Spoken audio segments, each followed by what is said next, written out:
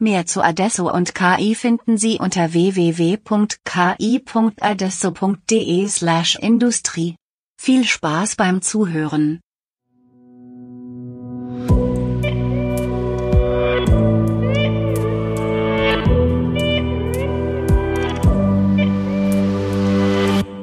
Hallo, liebe Zuhörerinnen und Zuhörer. Das ist die Podcast-Folge Nummer 76 des Podcastes KI in der Industrie. Mein Name ist Robert Weber und ich habe für euch heute eine Kurz KI-Folge, nämlich mit Kevin Henrichs und Tobias Joppe von Zühlke.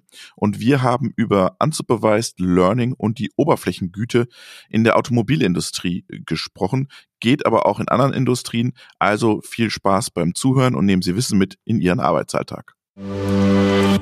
Also, Kevin, stell du dich doch als Erster vor. Ja, hallo Robert, mein Name ist Kevin Henrichs. Ich bin eigentlich Physiker, seit Oktober letzten Jahres dann auch bei Zühlke als Machine Learning Experte und Lead Data Scientist. Und Tobias.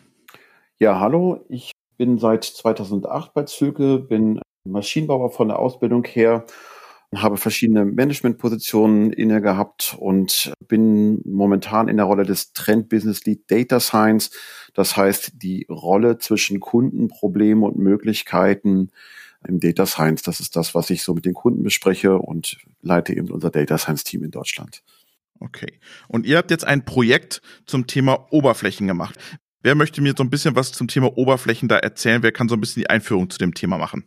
Ich mache mal die Einführung und der Kevin kann dann vielleicht in die Details gehen. Ja. Das Thema Oberflächengüte ist natürlich ein großes Thema in der ganzen Fertigung. Dort kommen auch visuelle Inspektionsverfahren zum Einsatz, schon seit langem.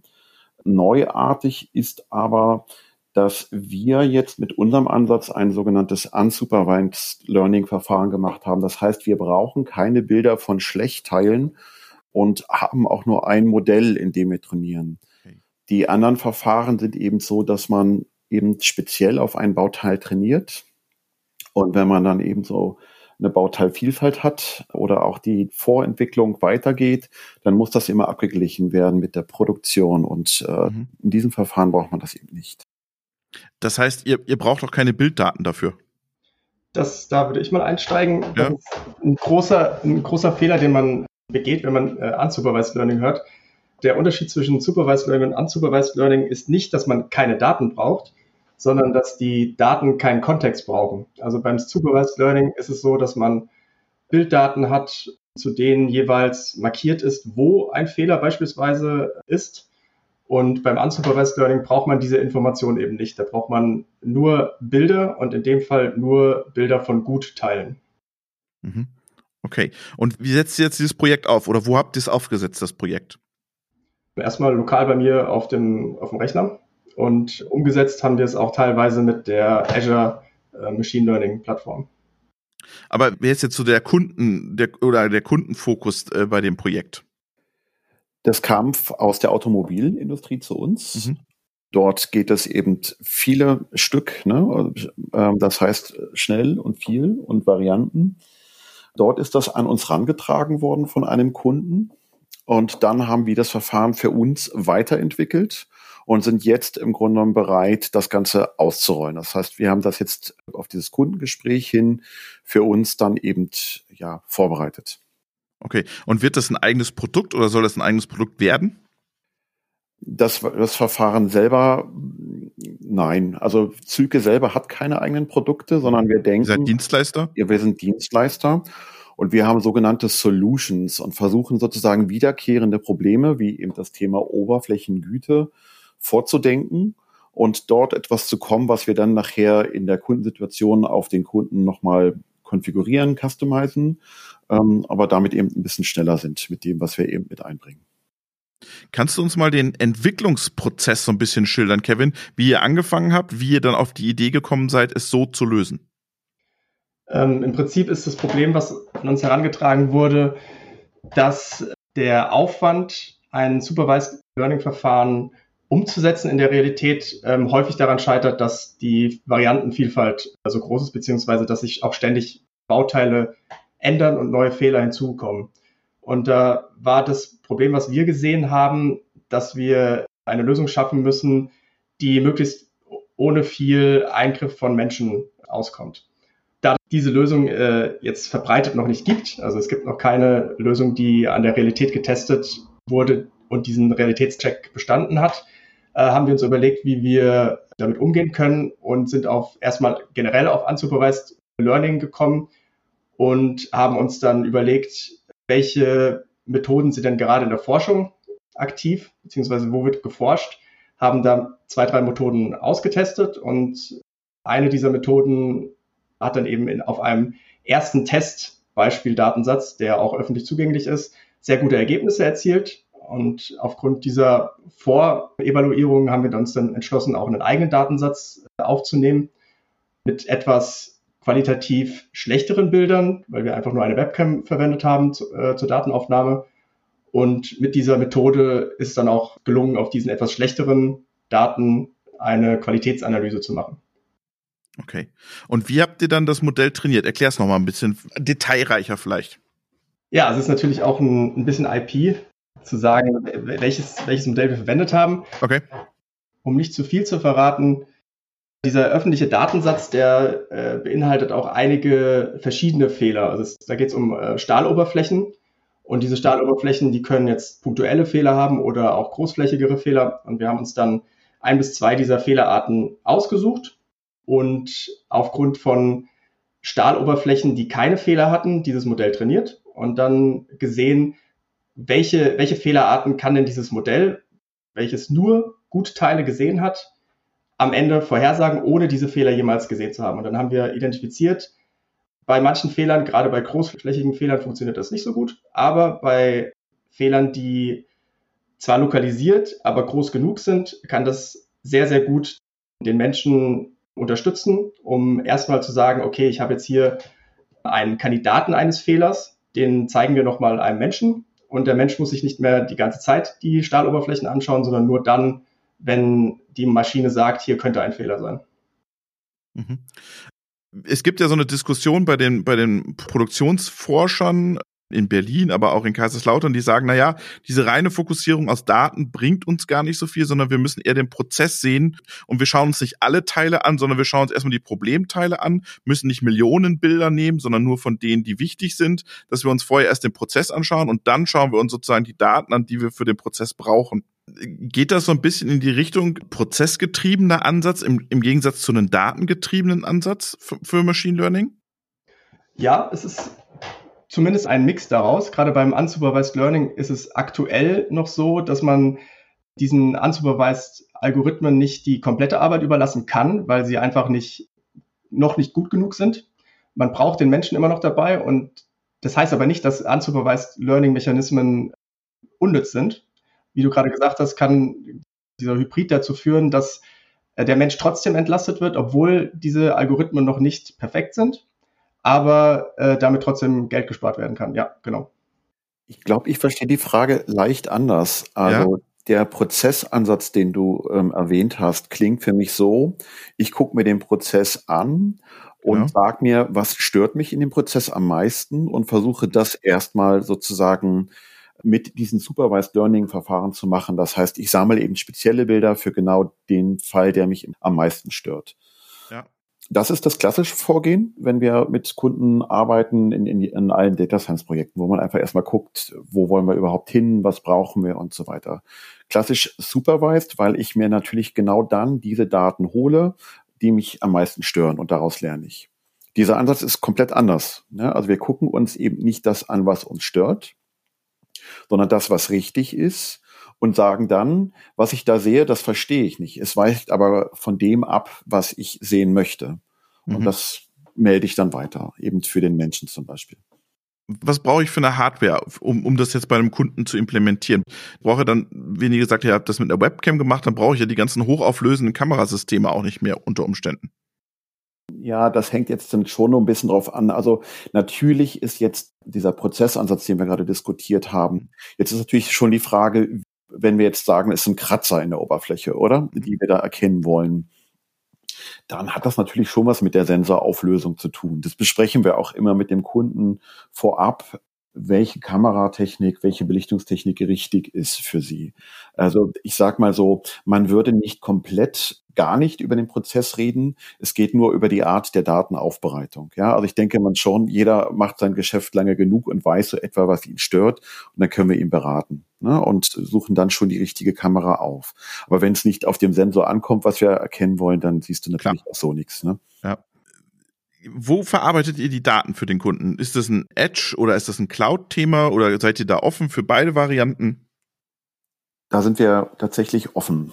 Wir haben jetzt für uns soweit vorbereitet, dass wir theoretisch meistens gerne in der Cloud starten, um zu gucken, welche Modelle passen auf das, was wir brauchen, und machen dann eine Modelloptimierung für die Edge. Das heißt, wenn das jetzt ein CNN ist, das Netz für zum Beispiel, stellt sich eben raus, dass wenn du wirklich jetzt sehr fokussiert trainierst, dass nachher auch die Matrizen relativ groß werden. Das heißt, du kannst, wenn du jetzt das auf das Edge transportieren möchtest, jetzt sozusagen die Multiplikationen mit Nullen vermeiden und sozusagen die Matrizen kleiner machen. Das ist aber sozusagen der letzte Schritt im Training. Also erst fängst du meistens in der Cloud an und optimierst dann für das Edge-Device. Das ist ja immer so dieser hybride Ansatz, den viele jetzt fahren. Genau. Ja. Wenn ihr das jetzt nochmal für einen Maschinenbauer zusammenfassen müsstet, was spart er sich jetzt sozusagen oder was ist der USP? Ist es eine Zeitersparnis, ist es ein Qualitätszugewinn, ist es ein Kostenersparnis? Was macht euren Ansatz so anders und so besonders im Gegensatz zu den klassischen Ansätzen, die wir ja auch kennen in dem Bereich? Ja, aus meiner Sicht sind es erstmal zwei Hauptpunkte, an denen wir ansetzen. Also der erste ist das Anlernen des Modells. Beim Anlernen des Modells braucht man so gut wie gar keine menschlichen Inputs mehr. Das heißt, wir brauchen nicht mehr den Menschen, der sich Hunderte oder Tausende von Bildern anschaut und dann sagt, markiere die Stellen, die ein Fehler sind in der Oberfläche, sondern wir brauchen nur noch Gutteilbilder, wo der Mensch nichts mehr markieren muss. Das ist Punkt 1. Und Punkt 2 ist dann die Ausführung des Modells, die dabei hilft, dass ein Mensch nicht mehr ständig auf diese Oberflächen live schauen muss, um zu sehen, ob da irgendwas nicht in Ordnung ist, sondern nur noch die Bilder angucken muss, die die Maschine als zweifelhaft markiert hat. Also da auch nochmal eine Zeitersparnis. Okay. Tobias, willst du noch was ergänzen? Der dritte Punkt ist das Thema Modellpflege. Das heißt, wenn du jetzt Variantenvielfalt hast, dann kann das eben ein Mittel dazu sein, dass du jetzt nicht jede Variante wieder neu eintrainieren musst. Und das ist eigentlich auch so das, was uns der Kunde aus der Automotive-Industrie herangetragen hat. Ja, dieses Thema Variantenhandling, Modellvielfalt, das bleibt dir erspart. Warum ist da noch keiner drauf gekommen, mit Gutteilen zu arbeiten? Irgendwo muss doch da ein Haken sein. Darauf gekommen sind schon sehr viele, aber wie gesagt, also die meisten Unsupervised Modelle bisher, die haben den Praxistest nicht überstanden. Dieses Modell, was jetzt als unser Gewinner herausgegangen ist aus der Analyse, das ist relativ neu und wurde unseres Wissens bisher nicht an der Realität getestet. Es ist jetzt das erste Mal, dass wir das in dieser Form in der Praxis machen. Auch der endgültige Realitätscheck steht natürlich noch aus, aber wir sind guter Dinge, dass das erste Mal funktioniert, in sinnvoller Weise mit unsupervised Modellen an dieses Problem heranzugehen. Wann gibt es da das Endergebnis? Wann rechnet ihr damit? Wenn der erste Kunde sagt, ja, wir wollen das bei uns einsetzen. Okay. Ist das jetzt nur was für die Automobilindustrie oder könnt ihr euch das auch in anderen Branchen vorstellen? Tatsächlich können wir das auch in anderen Branchen vorstellen. Also wir würden es lieben, wenn da jemand Lust hätte, mit uns das jetzt wirklich auch umzusetzen. Aber wir können das zum Beispiel im Bereich Holz vorstellen, Stein, Oberflächen, Metall, wie schon gesagt. Alles, was im Grunde genommen eher, sage ich mal, eine homogene Struktur oder sich wiederholende Strukturen haben kann. Ja, also Holz ist da eben auch eine homogene Struktur in diesem Zusammenhang. Wobei man Astlöcher oder sowas zum Beispiel erkennen könnte. Wenn ich das richtig verstehe, also ein bisschen ist es ja so ein Predictive Quality Ansatz, oder? Oder könnte man es so umschreiben? Dass man am Ende ja ein Produkt draus hat und ich schaue mir die Qualität an und kann dann ja wieder Rückschlüsse auf die Maschine schließen, oder? Und kann dann die Maschine optimieren oder kann sie noch verbessern? Also kann man, ich glaube, das wäre nochmal ein Gedanke mehr, ne, wenn man jetzt sich sozusagen die Qualität über die Zeit und so weiter anguckt. Ja, genau. Der erste Gedanke war, dass man eher relativ einfach auch für Massengüter eine 100% Kontrolle hinkriegt, ohne dass ich da jetzt groß was machen muss. Und ich glaube, was du jetzt gerade gesagt hast, das wäre danach nochmal ein Schritt, dass man sagt, okay, wenn ich jetzt sozusagen die Qualitätsparameter, also sag ich mal, die Anzahl der Anomalien pro Zeiteinheit betrachte, dann kann ich eben vielleicht auch eine Prädiktion machen. Genau. Dann könnte ich ja eine Prädiktion machen und könnte dann sozusagen das wieder zurückspielen auf die Maschine, die das Teil gefertigt hat. Absolut. Das ist, glaube ich, auch so für schnelle und schnelllebige Sachen gut. Wir haben zum Beispiel mal etwas in der Produktion gemacht. Da waren das war Kunststoff, der da rauskam. Und das waren wirklich Centartikel, die da reinkamen.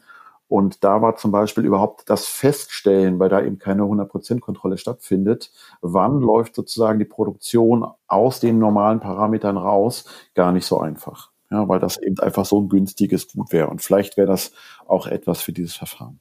Ja. Lass uns noch mal ganz kurz am Ende darüber sprechen, wie ist allgemein eure Wahrnehmung bei euren Kunden? Sind die den Themen jetzt auch in dieser Krisensituation eher aufgeschlossen oder sagt ihr, jetzt halten die auch ihre Budgets für sowas zurück erstmal? Also unsere Erfahrung ist, dass die meisten Kunden das Thema Data Science als strategisches Thema sehen. Und das ist so ein bisschen so ein Dilemma. Wir haben, sage ich noch vor einem Jahr mit Kunden gesprochen und dann hatten die zum Beispiel Auftragsbücher voll und gerade die Produktion. Da hatten sie keine Zeit. Haben sie keine Zeit. So, und jetzt haben sie kein Geld oder haben Sorge, sage ich mal sowas. Ja. Also das ist so ein bisschen, wir haben jetzt dem Kunden tatsächlich vorgerechnet, was er sparen kann mit einer bestimmten Vorgehensweise. Aber dennoch ist sozusagen auch der deutsche Maschinenbau, so wie ich die Produktion einschätze, auch immer noch sehr budgetgetrieben und nicht so flexibel. Ja, also wenn Sie jetzt sagen, jetzt haben wir gerade Corona und theoretisch Zeit und auch ein kleines Angebot, was jetzt also mehrere 10.000 Euro kostet, was, glaube ich, keine Firma in der Größenordnung umbringt, ist diese Budgettreue und Planungssicherheit und sehr konservativ alles. Also das wird jetzt dann auch nicht mutig vorangestrichen, obwohl man Zeit hätte. Ja. Mhm. Das ist spannend, ja. Was würdet ihr euch da wünschen? Es gibt ja dann mal so Konjunkturpakete jetzt für KI auch noch, dass man so welche Projekte auch nochmal politisch forciert und unterstützt? Ja. Also ich denke, also wenn man das Ganze größer spannt, wir sind jetzt auch Mitglied in diesem 4OPMC-Verband, also ich weiß nicht, ich sag dir was, brauche ich nicht erklären. Ja. Das Thema Standortsicherung Deutschland wirklich günstig und qualitativ hochwertig durchgehend zu fertigen. Das ist, glaube ich, unser Standortsvorteil und da kann KI eben einen wesentlichen Beitrag leisten. Ich glaube, es hat zwei. Das eine ist das Geld und das andere ist natürlich aber auch die Offenheit dem gegenüber. Also auch, wie ist die Entscheiderebene bei dem Kunden geschult? Da denke ich, sind auch noch Lücken, um da jetzt so ein bisschen Freundlichkeit für diese Themen dann eben auch anzunehmen. Okay. Was ist das nächste Projekt? Also ihr sagt jetzt, wir wollen das jetzt in die Kundenperspektive bringen, eure Anwendung, aber ihr forscht ja noch an neuen Themen. Könnt ihr noch was verraten, woran ihr noch arbeitet, Kevin? Ja, ein sehr neuer Ansatz ist beispielsweise das Thema, wie können wir im Retail-Bereich den Kontakt zwischen Kassierer und Kunde verringern, gerade jetzt in den Zeiten von Corona. Es gibt natürlich schon Ansätze für Self-Checkout-Kassen oder ein großer Online-Händler hat natürlich auch vor Ort Geschäfte, in denen solche Self-Checkout-Angelegenheiten gelöst werden, aber im großen Stile, ohne große Ergänzungen an den Kassen, gibt es bisher auch noch keine Lösung in der Richtung. Und da haben wir uns überlegt, wie können wir denn Kassen nachrüsten, sodass der Prozess für den Kunden weiterhin angenehm und sehr ähnlich bleibt und gleichzeitig der Kontakt mit dem Kassierer verringert oder gar komplett aufgelöst wird. Und da haben wir uns überlegt, wir würden gerne Kameras an den Kassenbändern anbringen und auf diesen Kameras Machine Learning-Algorithmen laufen lassen, die Objekte, die über das immer noch gefüllte Kassenband, welches der Kunde befüllt, laufen und erkennt automatisch und daraus dann die Rechnung zusammenstellt. Und dann sitzt der Kassierer aber nicht mehr an seinem Kassenband, sondern irgendwo an einem sicheren Ort ohne Kontakt mit dem Kunden und überprüft die Rechnung nur noch aus der Ferne und damit ist auch die Gefahr einer Ansteckung zum Beispiel von Corona verhindert. Okay, sehr spannend. Das heißt, diese IKEA-Scan-Kassen sind in Zukunft auch obsolet sozusagen. Wenn sich dieser Ansatz durchsetzt, wäre das so, ja. Am Ende sogar noch ein Retail-Projekt. Wow. Also, vielen Dank, Kevin. Vielen Dank, Tobias, für euren Einblick in Unsupervised Learning.